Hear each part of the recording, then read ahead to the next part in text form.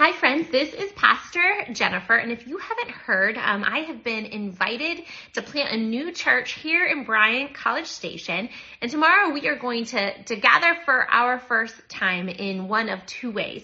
First, at 9:30 at the First Presbyterian Church, we are going to gather in their fellowship hall to just kind of get together, connect, to see who is being called to start a new church and reach people for Jesus. And I'm going to lead some conversation. We're going to get to know one another, do some praying and devotions. And then if you don't have worship plans, we are going to be worshiping with the First Presbyterians at 10:45 in their sanctuary. They're incredibly generous and hospitable, and they've actually invited me to come and preach tomorrow morning during their 10:45 service.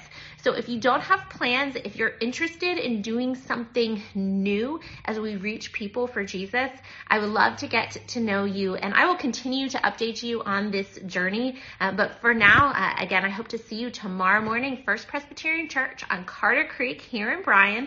At 9:30, we're going to just meet and gather, and then at 10:45, we are going to worship with one another. I look forward to gathering and just seeing what God does on this journey as we answer the call to share the good news.